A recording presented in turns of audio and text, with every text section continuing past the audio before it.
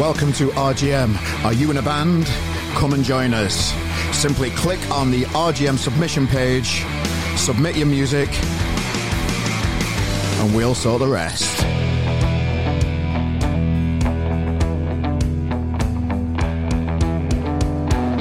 One, two. Well, we go again. You found it. You're here. Welcome to the RGM Experience podcast with me, Carl Maloney, the host. How are you doing? You all right? Nice one, nice one.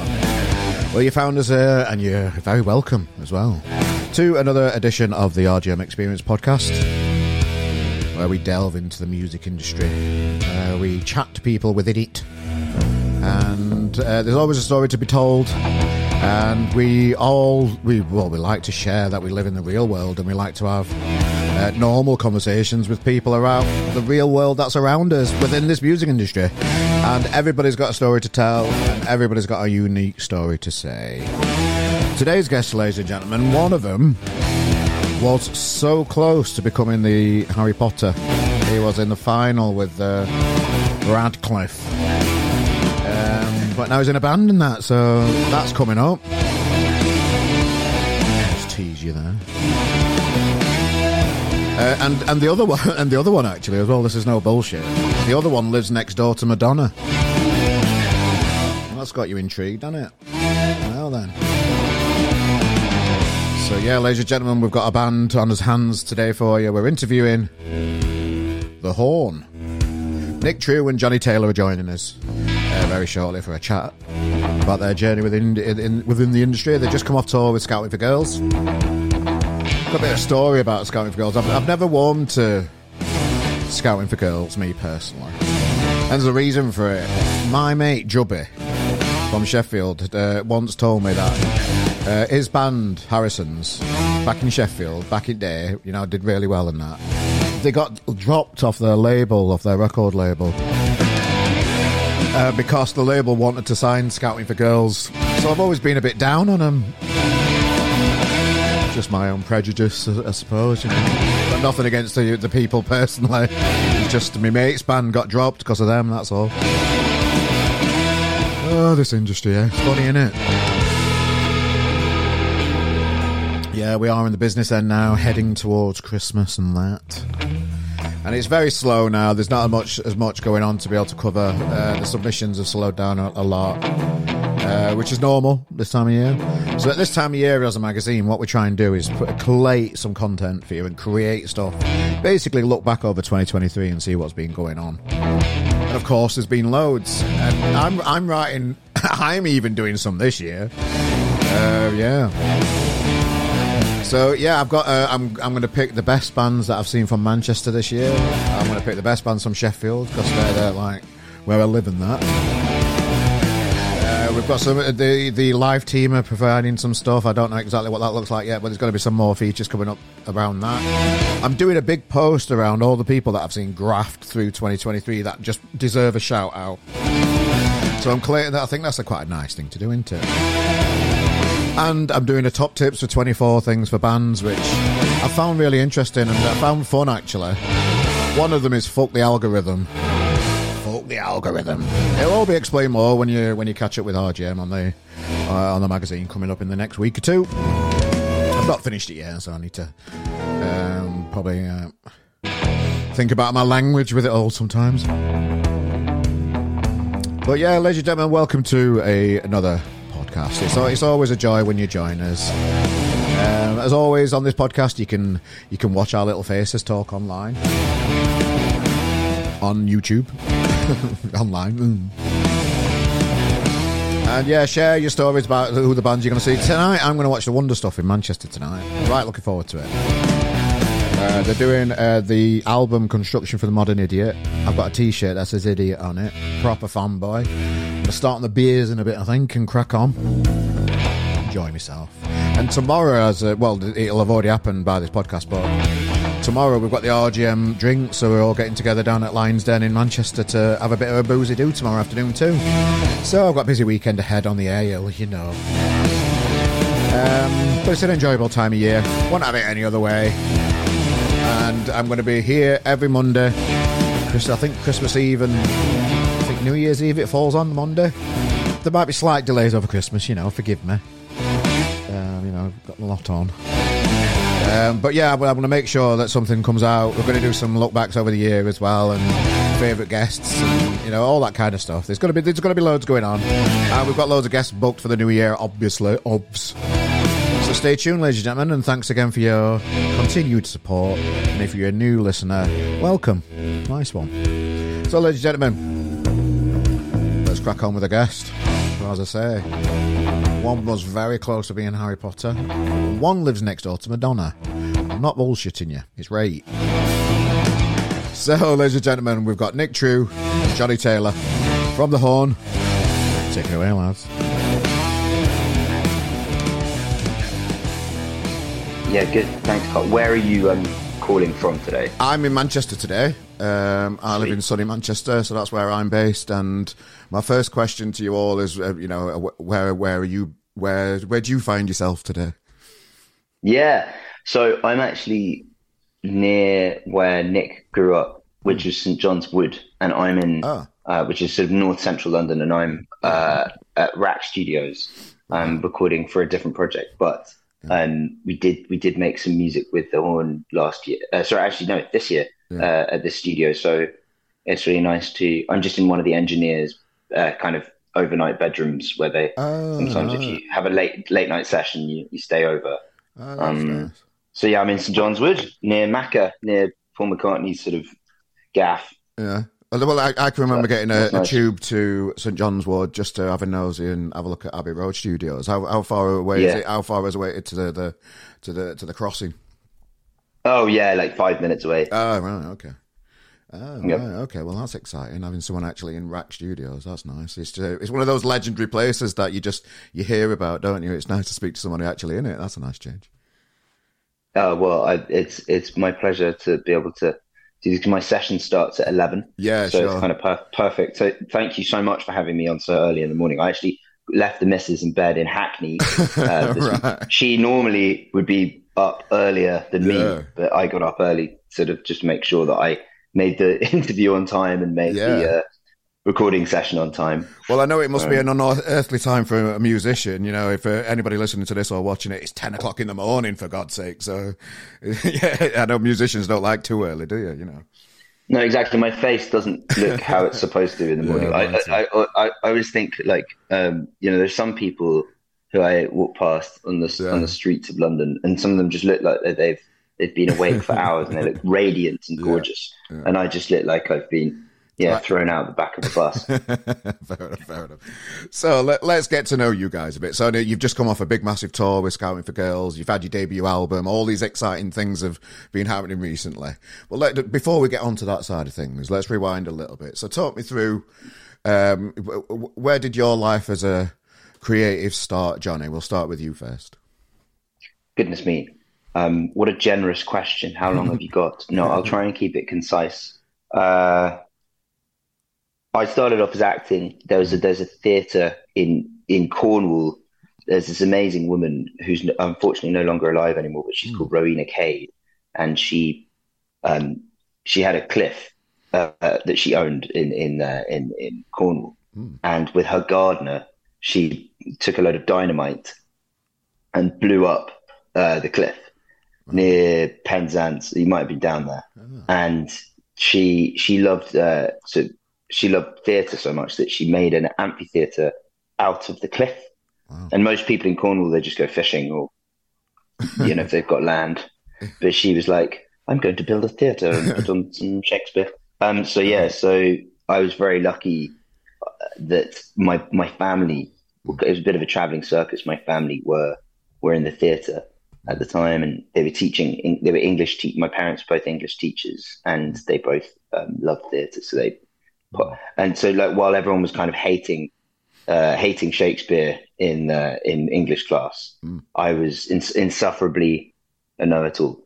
But basically, I then kind of grew up and realized I kind of loved David Bowie and Bob Dylan, and I kind of changed my career path after when I was 22, 23, I was still acting.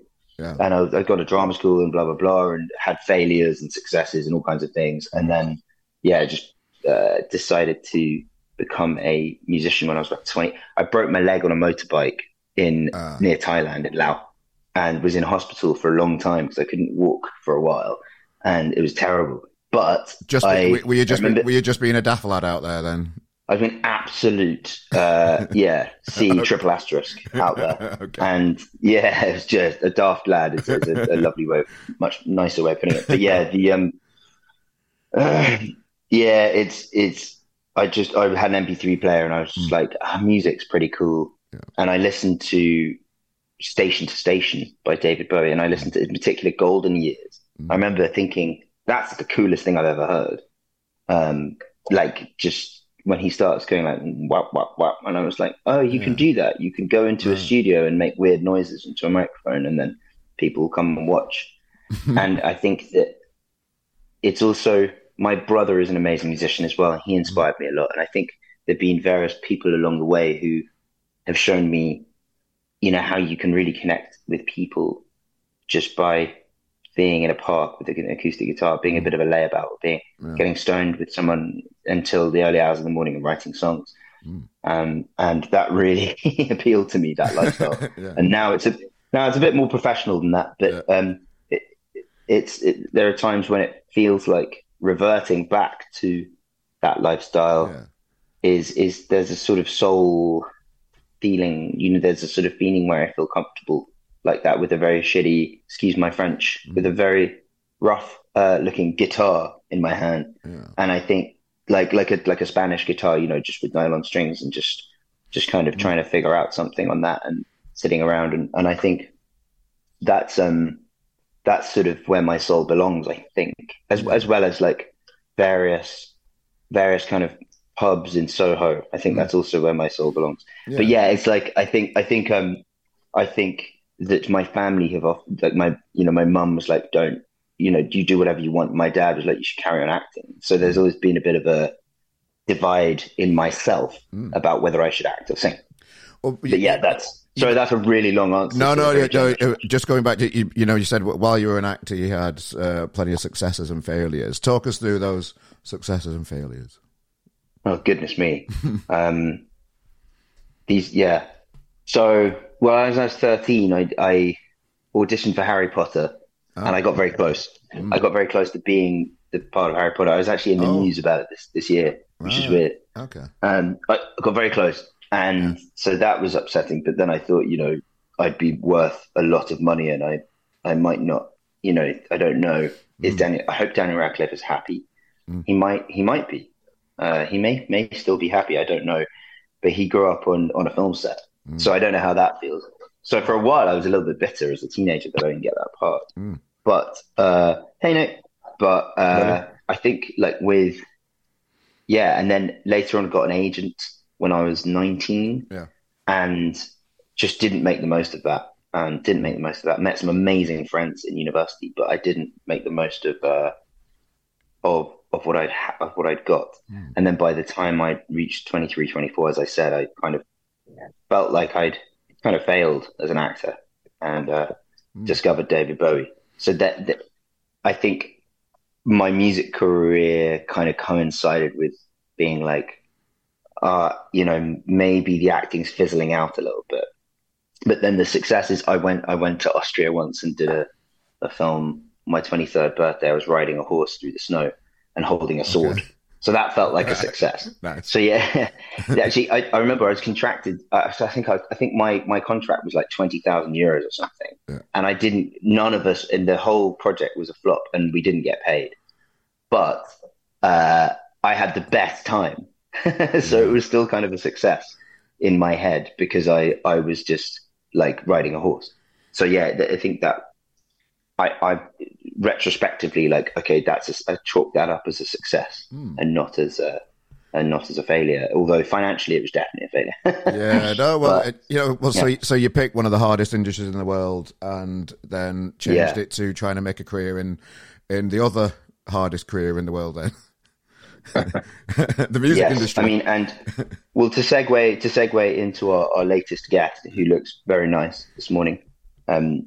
I think that, Nick is someone, and I've said this before in previous interviews, Nick is someone who he could have, gone and bought another car or something, but he's decided to invest into the music industry, and I'm really grateful for that. He's really an incredibly wonderful guy, and just able to write songs on a dime. He can write songs just out of nowhere. And I think, I'm very glad that I met Nick, because he's been a big part of my journey in the last 3 years. So I'll hand you over to Nick. Yeah, so Nick joins us now. Nick, would you mind just putting your camera to the side for me, please, pal?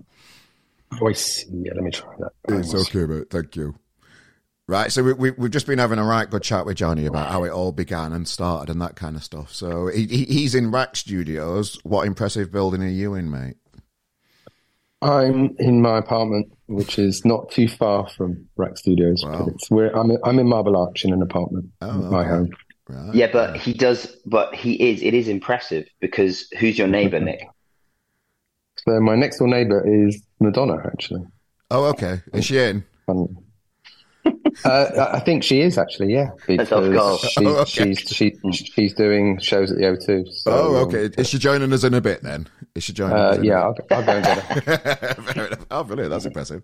So how was life in London then? How, in the biggest city in the world, in the best, most cultural city in the world, what's life in London as a jobbing musician at the minute? How have you seen the industry develop down south, as they say? Well, me personally, I think London is just teeming with stuff to do. So the problem is, what do you not do?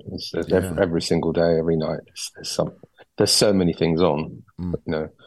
It's just incredible. I mean, I've always thought of London as being a country more than a city, because it's just such a melting pot. And actually, where I live is it is so multicultural. It literally is insane, but in a really good way. So music. I mean, the thing about music in London is, in some ways, it's actually changed quite a lot since I was younger, because I used to be in a band in the 80s. Yeah. And in those days, you had so many incredible, legendary music places. One of which, my favourite place that I ever played was the Marquee, which was in Wardour Street in Soho. And there's sort of nothing like that really anymore on the West End, is there, Johnny? So it's changed. Funny enough, actually, a few days ago, we did an amazing thing that is almost ridiculous, but we actually did it, so it's now memory. And when we were talking about it, there was a lot of the guys in the band and the people working with us said, "Oh, it's just too much hassle." But we did it, we did 2 gigs in one night. We were lucky enough to get the opportunity to support Star Sailor at the Electric Ballroom, which is such a legendary place, and where I saw the Clash play, which is something to say. And then after we did that, I did a little small acoustic set, and Johnny was brilliant, if I can say. And then we all walked with our few instruments, a 5-minute walk down to the Roundhouse, which is literally a 5-minute walk away. Another legendary, incredible venue where we were lucky enough to support Scouting for Girls, and it was absolutely full when we came on. So between 2,000 to 3,000 people. So it was an incredible night. So and then after that we went to Coco. I don't know if you know Coco, which is a fantastic venue to celebrate, have something to eat and drink, and so that was really cool. That was a really cool rock and roll night. You mentioned Star Sailor there. We've had James on the podcast before. Have you ever met anybody as relaxed and chilled out as that guy before? He was upright, but he could have just been laid down and just chilled. He was just so relaxed, such a nice, calming vibe about that guy. Yeah, it's so nice to meet him. When we met him last year, didn't we, Nick? Yeah. And he was like, he was very shy with us in the dressing room. And then I remember, I think I popped into the dressing room in I think it was like Nottingham or somewhere. And he just went, "Oh, do you want a beer?" And just like gave us like a whole load of beers left over that they weren't drinking. And then I remember when me and Nick and Danny watched him play, I think we supported them at the O2 Ritz near where you are potentially. Manchester. Yeah. and that was made. That was one of my favorite venues ever. I'm going And there. that I'm was- going there tonight to watch the Wonder Stuff. Oh, the Wonder Stuff, nice. Yeah. Oh, you'll have a great favorite time. band. Yeah, I love them. I don't know if you've noticed, but the floor is springy. Yes. Oh yeah. In the O2, yeah. Yeah. Sure, it might be something you picked up as someone who goes to gigs in Manchester. But yeah, James, I remember that me and Nick and Danny were kind of struck by how kind of immediately loud his voice is at the microphone. Like he's got an incredible projection ability. So like it sort of goes completely at odds with how he is, him as a person, hanging out with him. Such a switch.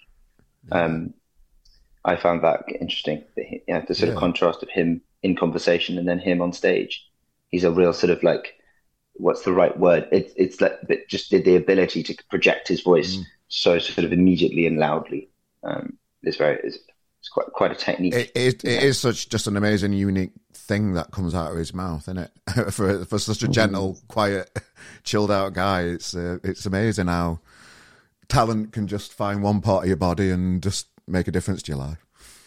Yeah, that's a very. I think he's from Manchester, isn't he? I can't remember exactly. No, I'm not quite sure.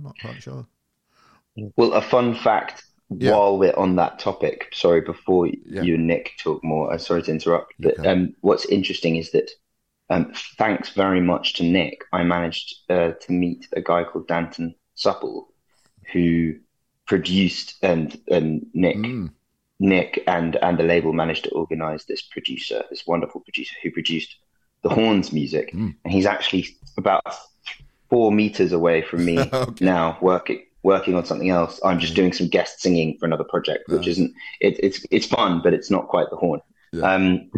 But Danton produced "Silence Is Easy" by Starsailor. Oh, nice. So there you go. There's the link. Oh, nice one. Well, just on yourself there a little bit, Nick. What was this previous band that you mentioned earlier then? Yeah, so it was early 80s. We were called Friends of Gavin. We do have something out on Spotify, but we didn't put anything out at the time. We were too crazy. I mean, literally, that's not a great story actually in a way, because we put a lot into it and sadly pissed it all away on having fun. But at least we got some great memories. It's a great story for a podcast, mate. Give us the gist of it all. Well, I just think in fact, I was listening to Johnny's story, it was nice to hear it from Johnny. In a way, my story is bizarrely similar in some ways, because what changed my life was buying the album Aladdin Sane when I was very young by David Bowie, funnily enough, and that literally changed everything for me. And then punk came along, and I was a massive Susie and the Banshees fan, and The Clash, and all the rest of it. And so the whole point of punk was anyone can do it kind of thing. So we thought, well, we can do it, and so we did. We formed a band. None of us could play, and then sort of a year later, we all could somehow. Don't know how that happened, but we could. And it's just so happened that we could write songs, and we got a fantastic manager who really believed in us and touting us around for big label stuff, and got us on all sorts of tours. We were lucky enough to play around 200 gigs in a few years. So we got really quite good on the road. We played a bunch of dates on REM's world tour, which was mad. We were just having too much fun. A bit like Johnny, getting too stoned, drinking too much. And we just didn't take it seriously, which is a shame. In hindsight, it was stupid, but when you're that stupid and young and foolish, you think that the world it's never going to end life. And anyway, so it was great, and great memories, and we played so many gigs with so many huge bands. Boomtown Rats. There was a very big band at the time called The Alarm. I don't know if you ever heard of The Alarm, but they were huge at the time, and we did a tour with them, and they absolutely loved us. We loved them. And our singer got married, and it all sort of fell apart. So I went out and started a business in the marketing world, and That's been a hell of a ride. And yeah, a few years ago, I just wanted to write some songs and certainly didn't intend to create what's been created. That wasn't the idea. I met Danny, who's the guitar player and the horn, who's an amazing guy, and he's an engineer in a studio and a producer and multi talented, multi musician, can play just about everything. And as Johnny said, he used to be in a band with Danny, so that was the link. He introduced me to Johnny, and we got really well. And Johnny and I have got some kind of weird sixth sense writing style. We just sit down and somehow we write songs that, obviously I'm biased. I think they're great, but it's up to other people if they think. But please listen and tell us what you think. Because our album is out with 10 tracks, and we're almost close to our millionth stream, which we're very close to, which we're excited about. Very nice. So it's been a hell of a ride. What's that, a fiver these days? Is it? I'm just being facetious. Yeah, 0.5 of a pence, I think. Wow. Yeah. What is on Spotify, if you're lucky. But yeah, so what started as something has turned into something quite exciting. And the Horn is now, great band, good live band. We put out our album, which we're super proud of, called People Like Us, which you can listen on all streaming platforms. And next year we've got lots of big plans. We want to maybe play in Europe. That's maybe one of the plans next year. We'll see. Just before we move on to the promotion stuff and where we are today, I've just got to ask you. You mentioned REM. I've just got to ask. I can't let that pass. What was it like being on tour with RGM and the lads? With who? With REM. German. Oh, REM. Okay. I think I just said RGM because I'm just used to saying RGM. That's the name of the magazine. Yeah, REM. Sorry. Yeah, That's your next band. That's Carl's next band. Yeah. So the truth is, it was fantastic because we were like rabbits in the headlight. Coming on stage in front of 20,000 people. We sort of felt frauds, but we enjoyed it, and they were really nice actually. They took themselves very seriously, and we were the opposite. So we thought they were a bit like sort of old fogies kind of thing at the time. But Michael Stipe was, he was nice enough, a little bit strange, but he was nice enough. And Peter Buckley was their guitar player in REM. He was nice guy, and they were sweet. They were nice. They took themselves very seriously. Yeah, we didn't. So there was a bit of a clash there. In what ways? In what way strange, may I add? Because for me, I look for the strange people. I like the strange people in life. I think I look for those people and try and find. Well, you would have liked him then. in what way though? Like proper mad strange, or just like I don't know. No, just really moody. Oh, okay. It didn't seem very happy with anything, or that was how it came across to us. We were like so excited, like little puppies, Yeah. Jumping about the place, and there was just a very, very moody fellow walking around. Right. Fair enough. So what did you learn from, like, for you both? And a question for you both, really. What did you learn in your previous lives that you've brought into the Horn and learned from and achieved by doing, for want of a better phrase? Question for you. Well, I'll go first, and over to Johnny. So. I think I've taken everything I've ever learned into this, and certainly in the songs and the lyrics and what we're trying to say, what I'm trying to say, it's a lifetime. It's gone into it, and I think it's made me sort of take the opportunity maybe a little bit more seriously than I did last time. Okay. And I think it's just great to try and work with people who are really super talented and see what happens when you sort of put the blend together, and the blend between the five of us is remarkable. It's a really lovely thing. And just on a marketing thing, because you mentioned you started a business in marketing, has that helped you in any way as well with the band? Yeah. Definitely. It's because it's helped me make this baseball hat. Oh, there you go. Sure. There you go. But yeah, no, of course it has, because I see it as as a production, Right. and I think that's really helped this time. As I said last time, I was too young and too silly. I think I've taken all those skills into the band, and I think you can see it in the product. We got our latest single out. It's called "Addicted to Love," and we did a video in a friend of mine's house, and which was really lovely. You can see that on YouTube. So yeah, I'd love your thoughts on that actually, because that's got a lot of my marketing experience in that, and it's actually Johnny, me, and Danny in that video. The other two guys sadly couldn't make it. Right. One was ill. One just couldn't get there, which was a shame. So it's an unusual one because it's just got the three of us in it. Oh, nice. Well, because marketing is such a big, broad word. What is marketing to you? I've had people on the podcast before that's into marketing, and some just simplify it as making shit look good. There's so many different facets to it, and I run a magazine, I speak to marketing companies all the time, and there's people that flog you many different things really when it comes to marketing. But what does marketing mean to you as a individual? Well, I my sort of marketing space I'm in is a particular niche, so I won't really talk about that. Yeah, but, okay. But my dad was an advertising man, so I was brought up. So Johnny was brought up with his dad, who was in the theatre. I was brought up with, my dad was a theatre of his own, as a marketing guy.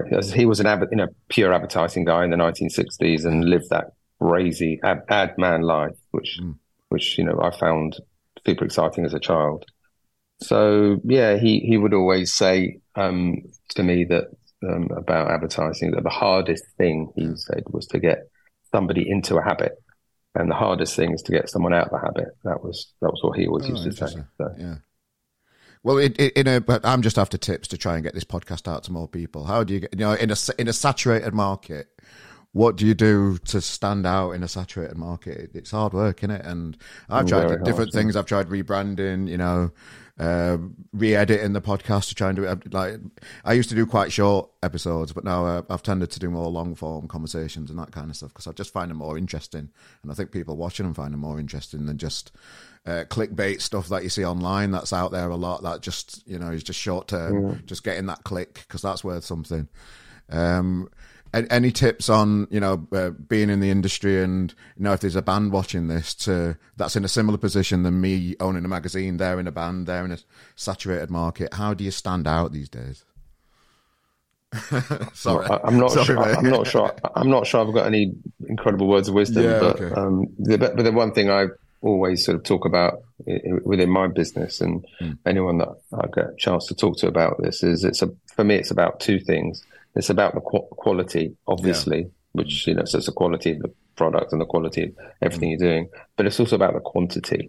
And that often gets really overlooked in all sorts of marketing conversations. So, and that's easy to say, very, very hard to do, the quantity.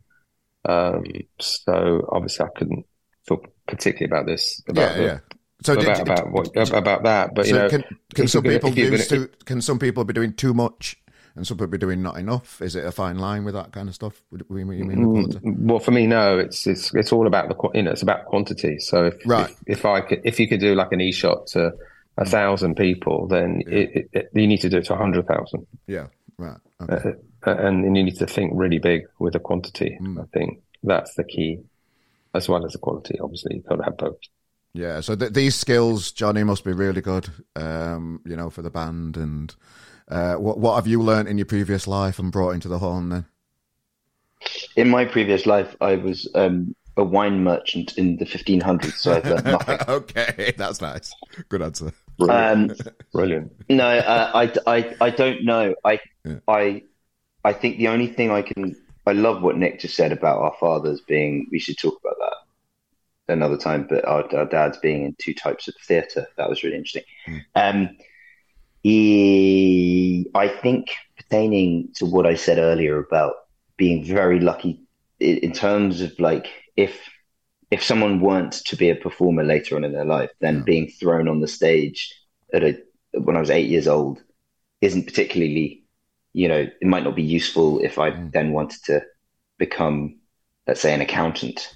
But I do think that experience in the theatre has served me fairly well in terms of like, there are lots of sort of theatres in life. And I think I was very, very lucky. I think I grew up with a lot of people sort of being terrified of public speaking. And in a non-braggy way, I was just not one of those people, because I'd been thrown on a stage when I was 8 years old in front of about 700 people every night, every year until I was 20. And so when we play on my birthday, we were lucky enough with the Horn to play. This was just recently on the 25th of November. We played Birmingham O2, and that was literally the biggest audience I've ever played in front of. And it was, I think, about 3,000, and it was packed. Very luckily, we were very lucky to have a packed crowd. But I think that I genuinely thought about my parents while I was on stage on that gig, and I had Nick to my left, nice.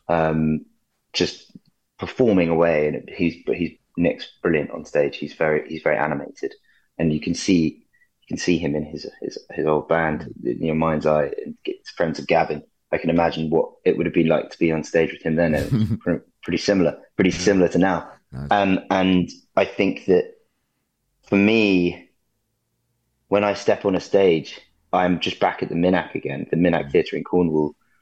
And there's something about being on that stage where you can't put your head down. You have to look up, because there's an amphitheatre that stretches. There's like about 500 seats that go up the cliff. Wow. And then a lighting box, and then a gully of about 220 odd people on the right hand side. And there's the sea behind you, the ocean. And there are float mics in front of you. So if you turn your head away to the ocean, to the Atlantic, you can't be heard. So that was my training on stage, and I didn't have a microphone on my person. So you had to really kind of project. Yeah. And so I think now, if I now play with the Horn in front of these big crowds, my brain just kind of goes straight into kind of Minack mode. And I'm very, very thankful for that previous acting life. And also, I think another element of it would be that although Nick and I write the songs together, a lot of them are Nick's lyrics, which is a very interesting thing as a performer to do, to sing someone else's lyrics, to sing the lyrics of the person who stood next to you, which is it's a wonderful thing, an incredible privilege. And I think that Nick, at the beginning, though, he and I had a conversation about, Nick said, we can, you can use your performer, you can use your acting experience to be the role of the lead singer of the Horn, kind of thing. And now I feel like there's more of myself in it. Yeah. But initially, when you don't know what the project sort of is in the earlier stages, you do need to draw upon that sort of the previous experience that you've had of going on stage and sort of jumping. I'm not sure whether I put on a role for the Horn anymore. I think I probably used to, didn't I, Nick? But now I feel like becoming a bit more of me. But yeah, it's like that interesting thing of like singing your own lyrics or singing someone else's lyrics, or singing lyrics that you've co-written with someone, or and obviously with Shakespeare, with you're telling someone else's story when you're on stage. So yeah, it's sort of interesting to play around with that. But yeah, I'd certainly say that like the kind of the stage experience, it's sort of an obvious point, but it's more about the size of the audiences. I think that I was very, very lucky to be able to have that experience to feed into when we're suddenly thrust on a stage, to Academy of 3,000 people. I think the reason I don't buckle is probably because of my dear old dad, who threw me on stage when I was 8 years old. Well, the creative relationship between you both just feels really strong. What did the other members of the band bring to the band, or Because they're not here, we might as well give them a shout out. What do the other members of the band bring to the table with you guys? Because it looks like a really strong creative relationship you two have got. What do the others bring to the table? Can I go first? Yeah, Nick, you go first. So very, very, very quickly then. Johnny, I just saw in Johnny just an absolute star. That's how I would describe Johnny. He's a star. I thought you were going to talk about the others. I'm going to. And it's just been incredible the last month when we've been on this incredible tour. We were supporting Scouting for Girls on nine dates, and every night it got better and better and stronger and tighter and tighter, and everyone performed more and more and more. So I've got just the most fantastic feeling about the band right now, because we've literally just come off the tour, and Johnny just performed so well. He had the whole crowd was singing. He was teaching them the lyrics, and it was just so cool. And Danny Monk, he's on guitar, is just like an absolute superstar guitar rock star, amazing talented guy, and a beautiful man. And then we have Alex Morse on drums.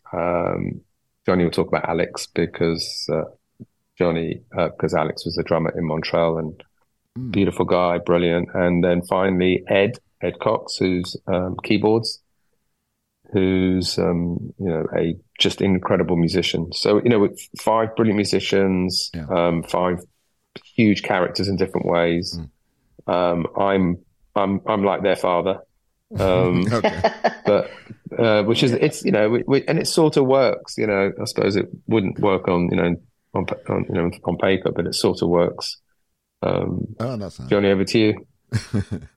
Yeah, it's great. I mean, Nick, tell us what Dad's like. Yeah. I'm a mad dad. Thing is that Nick, you're different to my father, but I don't think that, even though our ages could allow for that, I still see you as, I would say a fun older brother rather than and not that much older. I don't think that. I think you're still young.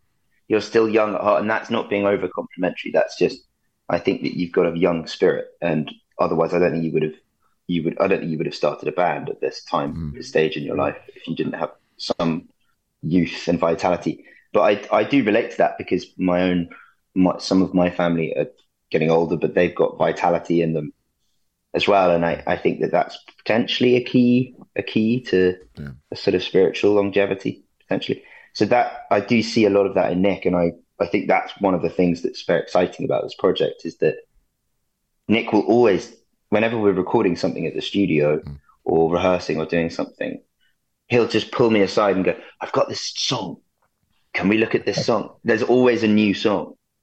And that, some people could just start a band and write 10 tracks or and then they might struggle to then keep going or sort of reach a bit of a block. But I don't think Nick doesn't do that. He doesn't seem to have that block, which is fantastic. An incredible sort of trait in someone as a creative. And I think also he's a very generous person. He's with his time and with lots of other things too. He'll take us out for a meal, whatever, and just be very generous. And I think you can't fake that shit. Yeah. So I think, triple asterisk for those children. Don't repeat what I'm saying, children. It's fine.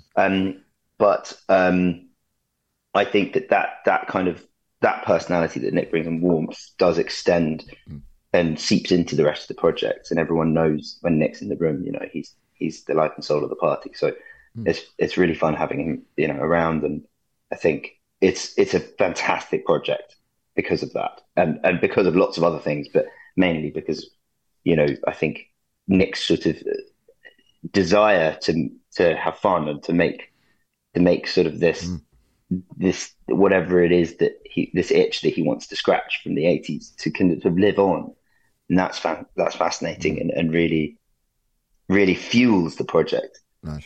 And then I think you've got Danny, who I've known for a long time, and he and I are so different, and he's almost like on the spectrum with his kind of diligence and I'm a bit wilder, and Nick knows this. So Nick witnesses the contrast between me and Danny every time he goes into the studio. And I would say, like, Nick would have told you this as well, but me and Nick and Danny were initially sort of like the beginning of I feel like that was the sort of the triangle where the horn really came from. And Nick walked down into the studio one day and just went, "It's the horn, the horn." Probably not even knowing that that's what the band name was going to solidify as. You could have thought it was something else you were talking about. I mean, I think that, like, it initially started as a studio project, and it was Danny and Nick, you know, that was Nick bringing the stuff to Danny. And then, as I've said in previous interviews as well, the fascinating stuff is that, for example, like a track like Passion, which was our first single, Nick wrote that a while ago. And so for us, I think did you write that in the 80s? Yeah, I wrote that in the 80s, and I never recorded it. And then I said to Danny, I've got this idea, and so it's basically the same song from the 80s, but we've completely changed it, and a lot of the lyrics have changed, and you know, Johnny would have changed some of the lyrics as well, because it's really nice. We sit down and Johnny will literally take my iPad and start deleting and adding them, and they're always good. But sometimes you change it back. Always good. I do sometimes every time good. Nobody's perfect. Okay, it's more good than it's not good. Oh, fair enough. This is all very nice. I think like, and Danny, I've always thought looks after the kind of textures, and Nick and I tend to be probably. Is this fair to say? We probably write a bit more than the other members of the band. Yeah. And Danny kind of is very good at finding amazing sounds, and then also has written some great guitar parts.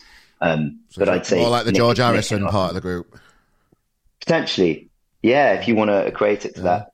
And then I think Alex, because I was in a band with Alex before, and he's such a solid drummer. Like he sounds great even without a metronome, without a click track. He doesn't need to he's got his own timing, and he's a very gentle guy. You know, he's quite he can't keep a calendar together. At all. He doesn't know how to work a calendar, but my God, can he drum? He's very good at drumming. And I also say he's got a nice bond with Ed, that when me and Nick and Danny stop playing in the rehearsal studio, Nick will probably nod in understanding and recognition of this, but there'll always be like a few moments when Alex and Ed are having their own little jam on their own. It's basically every time we stop, the three of us, they start playing some, you know, sort of R&B hit. Yeah. Well, I'm conscious you've got your recording time starting soon, guys. So let's talk about the album. Within the description of this podcast, we're going to have a download link for take you straight to this album. Now you've got your debut album completed. Do you feel a bit more grown up as a band? Because when I speak to bands, it's kind of when the hard work starts. You're not a new band anymore. You've got an album now. You're kind of grown up a little bit more. You've got to stand on your own 2 feet. It's where the hard work really starts again now, moving forward. That's the kind of vibe I get from a few bands. How does it feel for you guys? Nick? It's just brilliant. Super proud of it. Yeah. People like us, by the horn. Yeah. Super proud. I love every track on it. Every single track means something huge to me personally. I know they all mean so much to Johnny as well. So much has gone into it. I mean, we started this pretty much at the beginning of lockdown, COVID time, pretty much. Yeah. This project. And so it feels like, you know, that was a big goal. Let's do an album, and now it's done, and it's on vinyl, which we really love as well. Out and as I was just saying before, we're about to hit 1 million streams, and you know, I think that's really great for us. We're proud of that, obviously, and did you know, this fantastic tour, which was great. And so for us, 2024 is ahead of us, and I think it's the second album. We've already recorded 3 tracks done at Rack, actually, where Johnny is right now. So 3 are already down. Yeah, nice. We've got 2. True. Yeah, we've got a couple that we're going to do. So we'll probably do another. We need to find another 5 that's going to work. So album number 2 is we're already on it. So really looking forward to putting that out probably the end of next year. So yeah, very proud.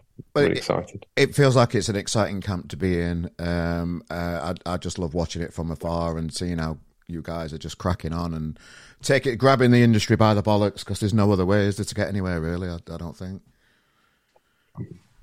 Yeah, you just gotta make of it what you can make of it, right? Just do your best. Yeah, you can. Do you feel a little bit more pressure now you've got your album behind you? Do you feel like you're moving on to the troublesome album 2 might be more difficult, or you're just gonna go for it? I'll take that one. I don't think so. Interestingly, I think there's a thing that Rick Rubin, the music producer, said, which is to try and don't try and get an album by just choosing 10 tracks or whatever. Yeah. He said, try and write loads of songs and then pick 5 that you can't live without, and then add from there and see if the next songs you add to those sort of the tracks you can't live without, the ones you add to those 5, make sure they sit in the right sort of aesthetic with those songs, and then you have your album. And I think with The Horn, it wasn't dissimilar to that in terms of Nick had written so many songs, and me and Danny had helped to finish them. But some of them were quite fully formed, like the melodies and stuff. Some of the chorus melodies that Nick was bringing were already like, oh, that's a finished chorus in terms of melody. So it was up to sort of the 3 of us to produce them and then hand them over to another producer. But I actually, there's that famously tricky second album sort of phenomena. But actually, I don't think I'm almost like even more excited about the second album because I feel like we've really found our stride. And Nick's written. There's 2 more tracks already that I'm thinking. Actually, sorry, 3 more tracks that I'm thinking of. That I'm really excited about. Yeah, me too. It'll be on like when we were in Ashbourne, we had a day off on tour, and Nick had this idea, and we sat in the hotel with Ed on piano, and Nick was singing, and I was playing guitar, and there's a new track coming, which is going to be really good. Hopefully, we're not too big for our boots, and hopefully the second album will be even better. So more tour dates planned? Is it more support stuff, or are you doing like a headline thing next? Is there a plan around live in 2024? But both. We're working on the plan. We haven't got the plan yet, but we're working on it. But it'll be both. We'll do some headline stuff, and we'll definitely do another support tour. Yeah. Well, watch this space. Yeah, well said. So within the description of this podcast, if it's on YouTube, just look down. If it's on the podcast, it'll be in there. There'll be a link. Thanks for joining us today, guys. What Harry Potter's loss is the music industry's gain. Thanks for joining us, and we wish you all the best with the band. Keep cracking on, keep being creatives, keep knocking doors down and making things happen for you. It's great to see, and we really appreciate your time today, guys. And enjoy the rest of your day. Thanks again. Thanks, Carl. Cheers, guys. Thank you. Absolute pleasure, Carl. Thank you. Nice one. Cheers, Nick and Johnny from The Horn. Did you hear I tried to do a little joke, I didn't think it landed, about the name The Horn. Just me being childish. Did you hear it not land in the interview? Yeah. You can't not comment on The Horn. You can't not. It didn't land, but, it wouldn't be me if I didn't try. Ladies and gentlemen, thanks again to Nick and Johnny for joining us from The Horn. As always, in the description of the podcast, you can check out their stuff. There's a link in there. Check them out. And as always, you can join us on the socials. We're on Blue Sky socials now as well. Playing at that. 0 followers on it. So if you're into that, it's just basically Twitter. It's another Twitter. It's like that Threads thing that Instagram have done. That's boring. So I'll have a play at that, and when I get fed up with it, I'll probably leave it and stick to the main ones. my favourite one is X, Twitter. I think it's great. I don't know why bands leave that one out. It's in one of my tips for 2024. I'm currently writing it, so it's out on RGM soon. You can see it. So yeah, anyway, ladies and gentlemen, I've got to that stage in the podcast when I just babble on a bit. So I'm going to let you get off. We are going to have another episode this Thursday, definitely this week. I know I said we were last week, but when we didn't. But we are this week. So stay tuned. 2 podcasts this week, ladies and gentlemen. And it's a belter. Scottish lad. Just done a video with Gail Porter and that. That's all I'm saying. I'll leave it there. So, ladies and gentlemen, thanks for joining us for another week here at the RGM Podcast. I've been Carl Maloney, that guy from RGM. Toodaloo. Welcome to RGM. Are you in a band? Come and join us. Simply click on the RGM submission page, submit your music, and we'll sort the rest. Hello. Did you know that you can support our podcast in many ways? Within the description of this podcast, you will see a list of all the equipment that we use. These are Amazon affiliate links. Clicking on these links take you to Amazon. If you buy whatever you're planning that week, we get a small kickback and you get a parcel at no extra cost. We would really appreciate your support. Or you can just go old school and donate £1 or whatever you feel is appropriate in there. Please subscribe, tell a friend about our show, and thank you for your support, and we'll see you next week.